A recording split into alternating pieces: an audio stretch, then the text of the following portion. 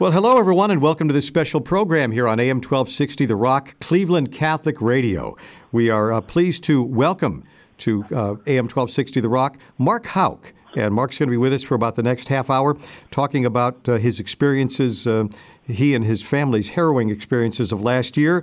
Now that the dust has settled somewhat from that, where do we go from here with Mark Houck and with the pro-life effort and with his efforts to bring the faith and to bring many other things into real focus so that we can move past some of the bad experiences that have come to us, learn from them, and learn how to deal with them. Mark, welcome to the program. We're glad to have you with us here today. Great, Dick. Thanks for having me. This is Dick Russ. Our producer is Dan Deely. Mark is with us in Cleveland at the time of this program to speak at the LifeWorks Ohio fundraising annual banquet, and that's something that draws hundreds and hundreds of people. LifeWorks Ohio, and full disclosure, I and my wife have been active with the organization as board members and volunteers for many, many years. Mark is our speaker, and obviously the subject is life, is pro-life. And Mark, let's start by talking a little bit about where we might go from here in Ohio, looking back at the results of the election 3 days ago, in which Ohio voters, by a margin of about 10 or 11%, decided that they would enshrine so-called abortion rights into the Ohio Constitution, virtually irrevocable, immovable, and by what many legal experts believe, trumping all existing pro-life laws that have been passed in this state in the last few decades. So, Mark, as we look back 3 days, we've got to look ahead more than that. What are your thoughts? Well, sure. As I was pondering this coming out here and knowing that this was planned many, many months prior, I see God's hand in it. And, of course, the day after the issue won in my state, Pennsylvania, I went to my local abortion facility. And that's really the answer, is like, look, we have a lot of work to do. We just got to continue to persevere. And I went to that abortion mill, like I normally do every Wednesday, and we had a save of a child. And so in those moments, you realize that this is where we need to focus. We need to focus on what we do. We can't control some of these things that happen, that are beyond our ability to have influence over. So we just persevere. We are knowing that, Teresa said, we're called to be faithful, not successful. And so the sun did rise Wednesday morning. I think it rose here in Cleveland. And so, we have that work still to do. So, it's not that we want to, not lament over it. We need to do that. We need to see what we did right, what we did wrong, and how we can improve. At the same time, look, God is sovereign over all this. And so, we have to have great trust moving forward in this post-Roe era, knowing that the other side is attempting to, redact all that and codify Roe. And so we know that it's the battle has truly just begun. So if we felt like, somehow that was a huge victory, I got to tell your audience, and I don't know what it was like in Ohio post-Dobbs, but nothing changed in Pennsylvania post-Dobbs. Babies were still being aborted up till 24 weeks. So in my state, there really wasn't a difference. So there's a lot of states like that, and now that you have this issue here in Ohio, look, the line is drawn, right? We know what we have to do, so let's get to work. Yeah, that's excellent advice, and even though for so many people it's kind of hard to have that perspective so shortly after a bruising defeat at the polls. Understand. So, Mark Houck, virtually everyone knows your story on how about 14 months ago your family's home outside of Philadelphia was battered into by about 20 heavily armed federal agents who, I guess the word could be, held and terrorized you and your wife and your entire family, kids down as young as 2-3 years old. And so we're about 14 months out. I'd like to ask you, how is your wife, Ryan Marie, and how are the kids? Feeling is not the word. How are they dealing inside themselves with what happened to all of you 14 months ago? Sure. Well, it's not like it's a daily trauma for them. However, there is trauma, and there's post-traumatic stress as a result of it. And we all have with that. And kids are resilient, yet at the same time, as we filed a lawsuit on Monday against the DOJ, we had to review all this. And in reviewing all of it, we realized how traumatic the results are. And so we have children that need sleep medication to sleep at night. We have children that are alarmed anytime an unannounced guest comes on the property, as is my wife and myself. My wife has had numerous panic attacks as a result. I mean, just place law enforcement next to a child after an M16 gun has been pointed at them by a law enforcement personnel. You just imagine what's going through that little heart and their mind as they recognize that, am I safe? So, this is a daily battle, and it comes up and rears its head. Every time my children hear me talk about it, there's usually tears. So, it's very much still raw to them. Yeah, you never know who is going to be, thrust into the front lines of this battle. Yourself, you've been on it for a long time as a pro-life advocate, speaker, a very effective person in that regard, and now your family has been, I guess you could say, forced to, be part of this in whatever way, if just by what happened there. And I know your oldest son was active with you. It's sure. You and I talked about this about a week ago on the phone. It's sometimes hard to imagine how God has called each or any one of us to a certain role and then ask us to do our best, as he did in the case of virtually, at some point, every member of your family. For sure. Look, that's just it. We're all called to love God to the best of our ability and listen to Him and do what He's asking of us. I was given a little bit of a analysis of the particular judgment. At the end of our life, each one of us will have a particular judgment. And, of course, it's not the final judgment, but it's the particular judgment that each of us get at the moment of our death. And this particular priest was sharing this with me, and he said that your particular judgment, some theologians believe that God will reveal to you at that judgment time what He created you for, what He wanted for your life, and what He wanted you to do, your mission. And then He's going to show you what you did. And that delta between what you did and what He wanted for you is really your judgment. And so I thought, that's kind of where we're at right now. And whether I was supposed to take that plea deal from the government or not, I recognize that I would be held accountable for the things that I did and didn't do. And certainly no one would have begrudged me taking a plea deal from the government. But I knew that there was a greater good here, and the greater good is the effort that we're talking about, which is the pro-life movement. And so, we have to follow that call, and we have to fulfill our role in it as well. Something, Mark, that you mentioned a few minutes ago is very new in this evolving story, and that is your lawsuit against the Department of Justice. Sure. This is something that is very, very serious. I mean, you ask for a certain monetary amount, which is, cannot make up for all the traumatic things that happen. But somebody's got to take a stand. How did you arrive at the conclusion that this was necessary? And fighting City Hall, it's been equivalent of a joke for decades, maybe centuries. But you're fighting a Department of Justice that has put a target on your back. How do you pull this off, and how'd you come to that decision to take such I believe it's a large and dramatic step?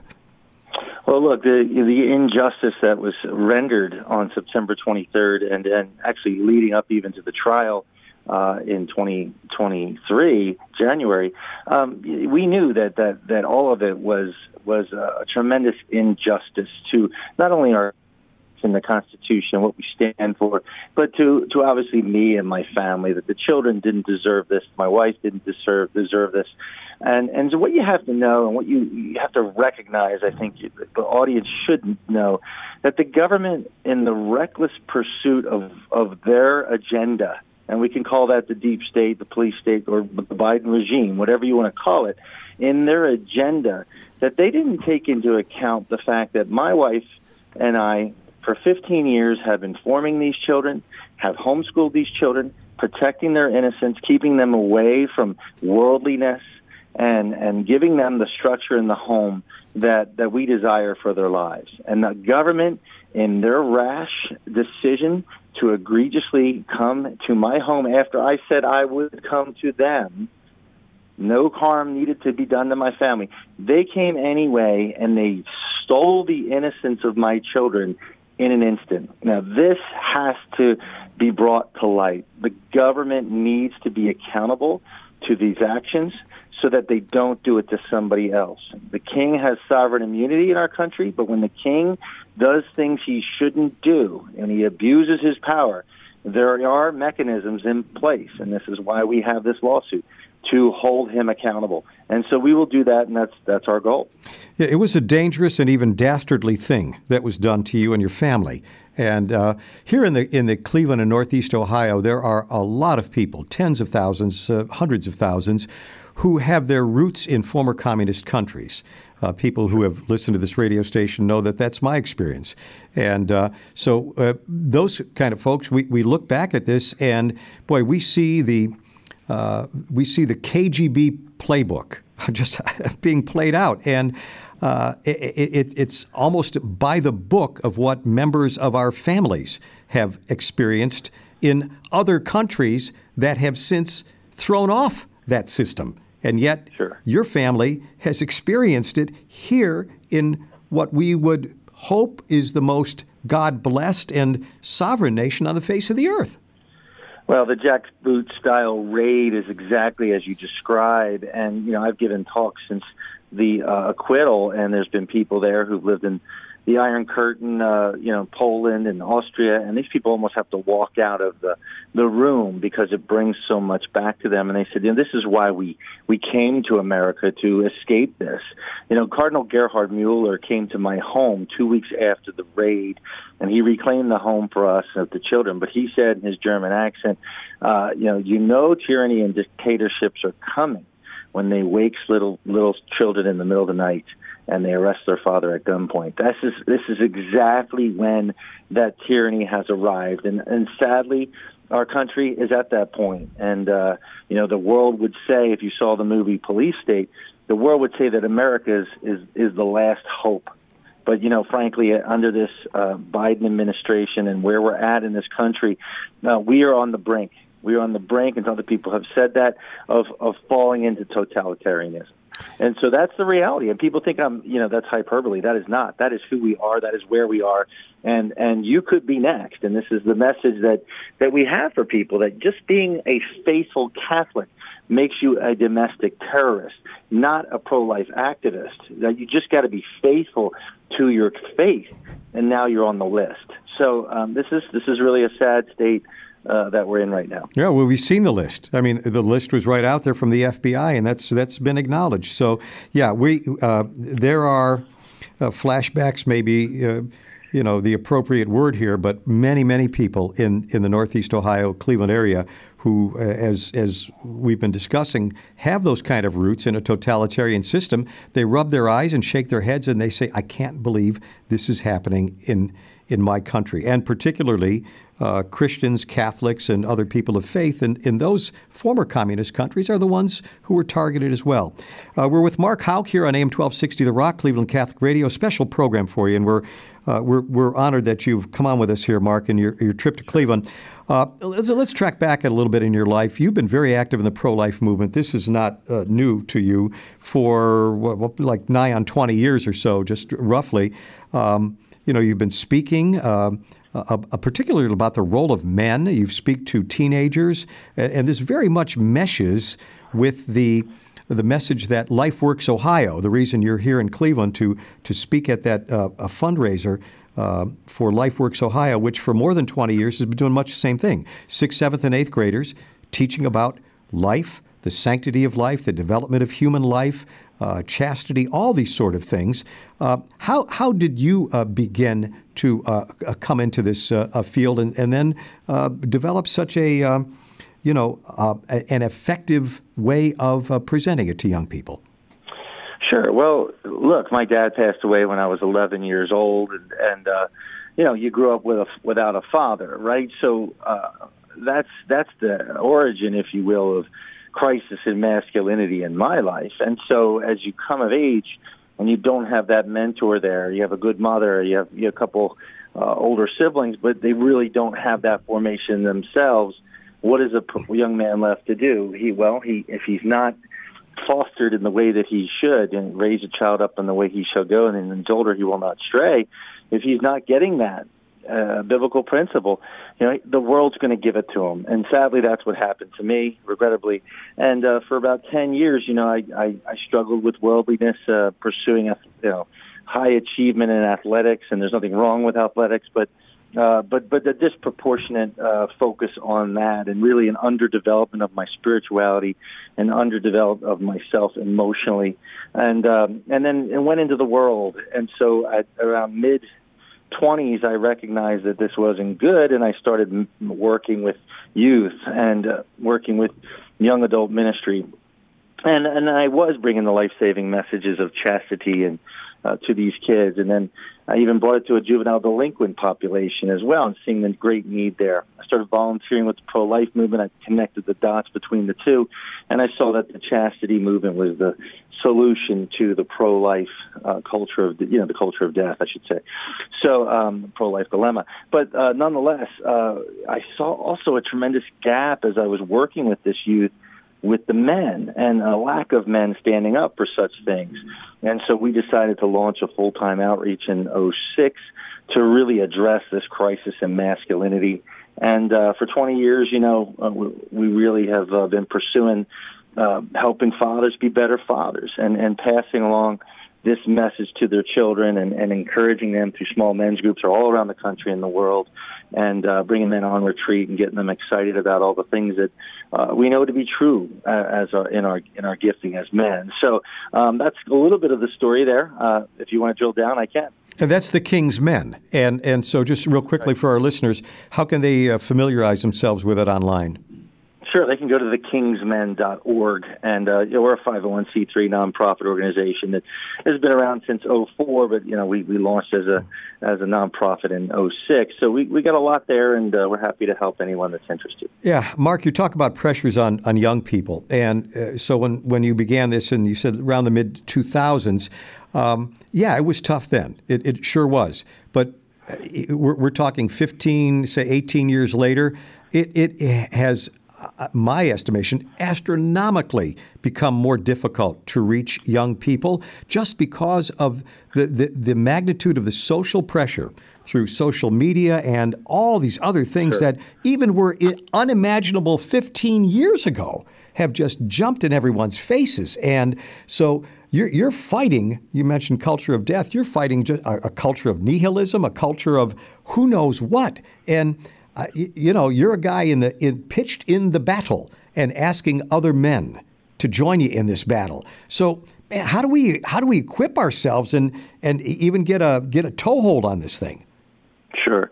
Well, look, one man, one soul at a time. After I was arrested, I had a man reach out to me from Middle America, heartland of America, and said, I'm a lousy Catholic, but seeing what's happening to you is bringing me back to the church. So when we look at these numbers, and we look at the problem, and the epidemic, pandemic type problems as it relates to fatherhood and all that, and you really just have to look at it through the lens of the next soul that God blesses you with an encounter. And so that's how we approach it, one man at a time. And so, you really can't fix the deluge of the social media.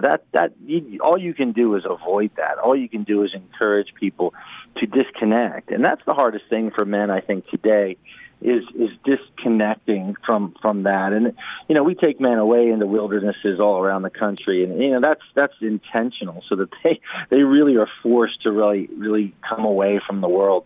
And the problem, all this evil into their home. Sadly, they give their children cell phones. Sadly, they have internet access on these phones to these kids. Sadly, they let them watch cable TV and things they shouldn't be watching. So men really need to look at themselves and say, have I caused this problem? I think the most of the lion's share of the problems with young people today does fall on men, because God created us to protect women and children and the common good. And so if we're seeing that not happening, well, then we have to look at the men in the society. Show me the men in society. I'll tell you what kind of society you have. The church is only as strong as its men. And I learned something not that long ago, Dick, but you are really, and we really challenge men in this area, you are really the average of the 5 men you hang out with. So every man that hears me today and tonight, you think about those 5 men that you hang out with. Are they building you up? Are they seeking and pursuing holiness? Are they trying to be better fathers or husbands? Are they trying to pursue a relationship with God? If they're not, you got to get rid of them. You got to get them out of your fire team, and you got to get people in there that can build you up. And you being one of them, if you're the guy that's not building other guys up, then you need to start assessing yourself.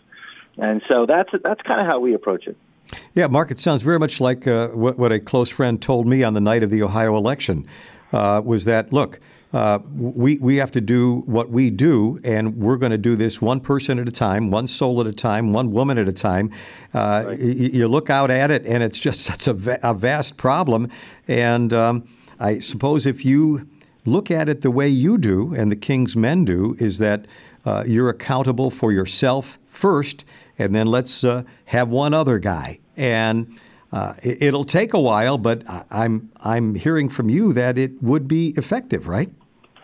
Well, yeah, for sure. I mean, it's God's plan, right? So how can it be ineffective? The problem is we want what we want. We like our sin. We're attached to our sin. And that's why some of this Exodus 90s type stuff is very positive for men, for them to surround themselves with a fraternity that can challenge them and strengthen them. That's iron sharpening iron, Proverbs 27:17. So it's a classic example of how we move to be, look at Jesus' 12 apostles, how we move as a group of men. Men do well when they run in a pack. And so, we're not lone wolves out there. We need to be together with others. And Jesus showed us that model. And he even had his fire team with Peter, James, and John. So he invested even more deeply in those men. But then you need to surround yourself with that band of brothers. And that's exactly the model he gave us. It's what he needed. But it's also the model for us as men. So again, a lot of guys struggle with this. They struggle just getting out of their comfort zone, inviting another man into their life, maybe even mentioning something that might be difficult for them. And, men just got to get themselves out of the way. They just have to get out of the way. Their problem is themselves.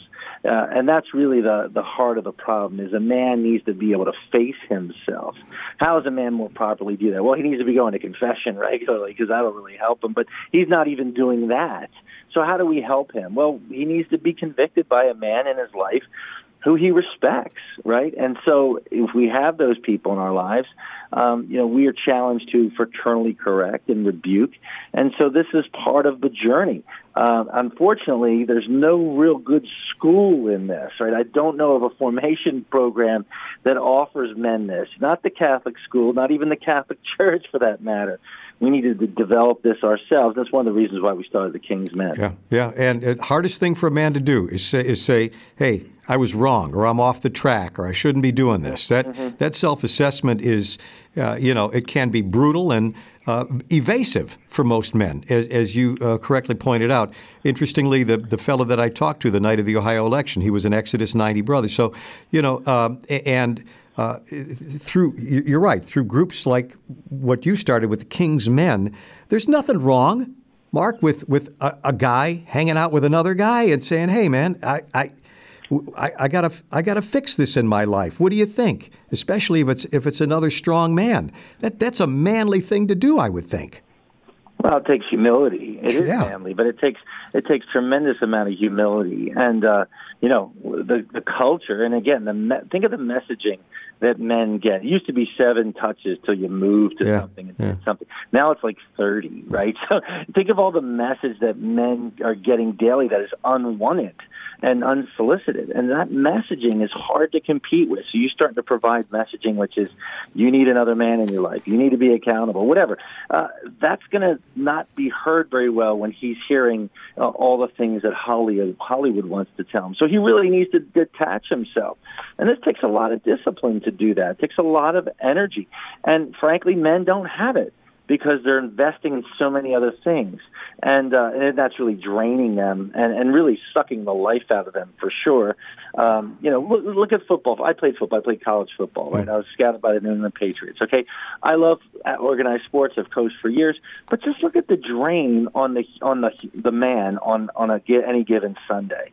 The drain that is him sitting in front of a TV when he should be enjoying life with his wife and his children. Now, can you invite them into that experience? Sure. Is it more forced for a lot of families because dad wants to do this?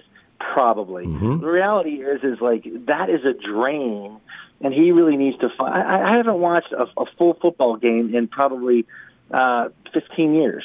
So I'm not saying I'm perfect. I'm just saying, like, I recognize that this was taking me away from focusing on developing myself and loving others and loving my wife and children who are not interested in watching this stuff. So guess what? A man needs to say, whether it's golf, like, hey, I golf every week, right? Not me, but let's say he golfs every week. Well, that's at least 4 to 6 hours of his time, right? And he wants to hone his golf game. Well, what's the downside of that? What is going to in his life become affected by that? And I think men really need to assess that, do that positive self-assessment, say in the eternal equation, in the grand scheme of life, in eternity, is my golf game going to make an ounce of difference when it comes to my judgment? Yep. Absolutely not. Will my focus on sports and pro sports going to affect my judgment at all? Absolutely not. It is the people you loved and who are put in your care and custody that you need to think about more. And I think this is a hard message for men to hear today, isn't it? Sure it is. And the culture tells you everything different, and there are so many distractions. And you mentioned, tuning out. Oh, my gosh. And it's not only the young people who have their noses in their phones all day long. Plenty of men do that as well. And in the summary of the equation, not for the good either. It's a useful tool, but it has also become a tool of evil if one lets it become that. And well, here's a very important point to make to what you just said. Most men have their phones on. We take it wherever we go. And the 4 Bs would be the bedroom, the bathroom, the basement, and any place, the back, by yourself. Yep. And this is where men fall into problems, right? So we need to eliminate that. And again, the brotherhood will challenge you that way. You're by yourself. Guess what? You're just going to continue to do what you do. And then sadly, God knows this. This is why He said it's not good for man to be alone, right? So He has some insight under this for us. Sure does. Mark Houck, it's just been a pleasure. Thank you. We appreciate you coming on here on Cleveland Catholic Radio with us with a very important message, pro-life, staying the course, remaining faithful, and particularly the message that you had today for men. I would encourage everyone to go to thekingsmen.org and check that out. And again, we're grateful to you. We wish God's blessings to you and to your wife and all your children. And believe me, here at The Rock, we're with you. We're with you all the way, Mark. Amen. Thanks, Dick. We look forward to seeing you tonight. You've been listening to a special program here on AM 1260 The Rock, Cleveland Catholic Radio. Our producer is Dan Dealey. I'm Dick Russ. Our guest has been Mark Houck, and we thank you most of all for listening.